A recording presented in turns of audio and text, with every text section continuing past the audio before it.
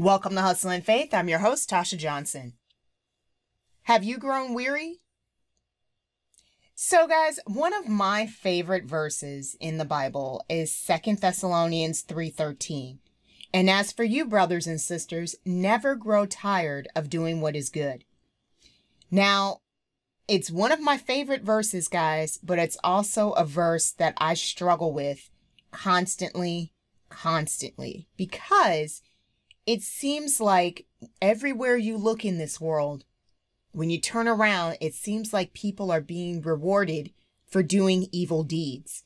And this is something as a Christian that I constantly struggle with trying to combat, because it almost seems like you have to be evil to get ahead in this world. If you are a Christian, you can rely on the fact that you will have the peace that surpasses all understanding. So if you decide that, you know what, this Christian life isn't for me, I'm just going to go out there and just live my life any old kind of way, doing all the things that you know deep down are wrong to do, you may very well get rewarded, because this is essentially Satan's world. However, all of those things are temporary. Okay, and you could read Revelations for that. Okay, a lot of the things that you see in this world are fleeting. That is why, in my opinion, why you see so many famines in the land, so many different catastrophes, all of these people, all of these layoffs and all of these things, because the resources are being depleted. Eventually, God is going to come back, and then you want to make sure that you're on his side, because that's what I need to look at, and what I need to remember is that if you're looking at things of this world, it's fleeting, guys. It is fleeting fast. And so a lot of people have resorted to just doing evil and discarding the word of God. And that's why it seems like so many people that are evil are getting ahead in this world. And again, they are.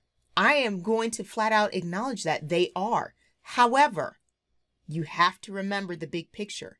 Do you want something temporary, or do you want something eternal? And so I have to, and again, this is something that I struggle with on a daily basis, especially in the corporate world, guys. I mean, you could see it just as plain as day, how a lot of people lie, cheat, and steal to get where they are. And that's something that I refuse to do. And so I have to always be cognizant of the fact that big picture, long term, I want the peace of God that will surpass all understanding. I want to know that when I go to sleep at night, that I have maintained my dignity. I want to make sure that I have helped someone. I want to make sure that I have not, lied or cheated to gain something, because these are things that would keep me up at night. Okay. And that's how I know that regardless of how many struggles I have in trying to not grow weary, I know for a fact that I'm still on the right road, because these are things that I could never see myself doing in order to get ahead. I would never lie, cheat, and steal. Like, that's just not my MO, if you will. And so I wanted to make sure that for a lot of you guys out there, especially those of you, I know it's not just the corporate world, but in other positions, like retail or, anything, blue collar work, whatever. But I know you may not be in your ideal situation, but I just want to give you the words of encouragement that, I try to very, very hard to make sure that I abide by. And that's 2 Thessalonians 3:13. And as for you, brothers and sisters, never tire of doing what is good. It's easier said than done. And in the event that you're wondering, what do they mean by grow tired of doing good? Sometimes, guys, it's so subtle when we feel this way that we may not necessarily know that that's what we're feeling. So in the event that you're wondering, have I grown tired of doing that which is good? I want you to think about these questions. Do I get upset when it's time for me to actually set aside, you've already set aside time to study the Word of God, do you get upset, or do you no longer feel the need to study God's Word? Do you not feel that connection that you need to make time for Bible study, that you need to make time for, self-improvement type of Christian books that may go along with your Bible study books? Do you not feel the need to read these things because you don't feel like it's going to help? Okay. And, obviously this is something that you could keep to yourself. You don't necessarily need to have an accountability buddy or anything like that. But these are things I want you to think about to yourself. Do you no longer feel compelled to do the right thing? And what I mean by that is, it's just a little white lie. This person asked me such and such. Oh, it's just a little white lie. I just don't feel like getting into an argument with this person. So I'm just going to tell them something that I feel would pacify their needs. I don't feel like I totally lied, but at the same time, I just avoided an argument. Are you starting to look for opportunities where you can bend the truth and still feel like you did your Christian duty in helping someone? And here's another question. Do you even feel compelled to help someone? And I know these are, some people may think, okay, these questions are kind of crazy. These are obvious questions.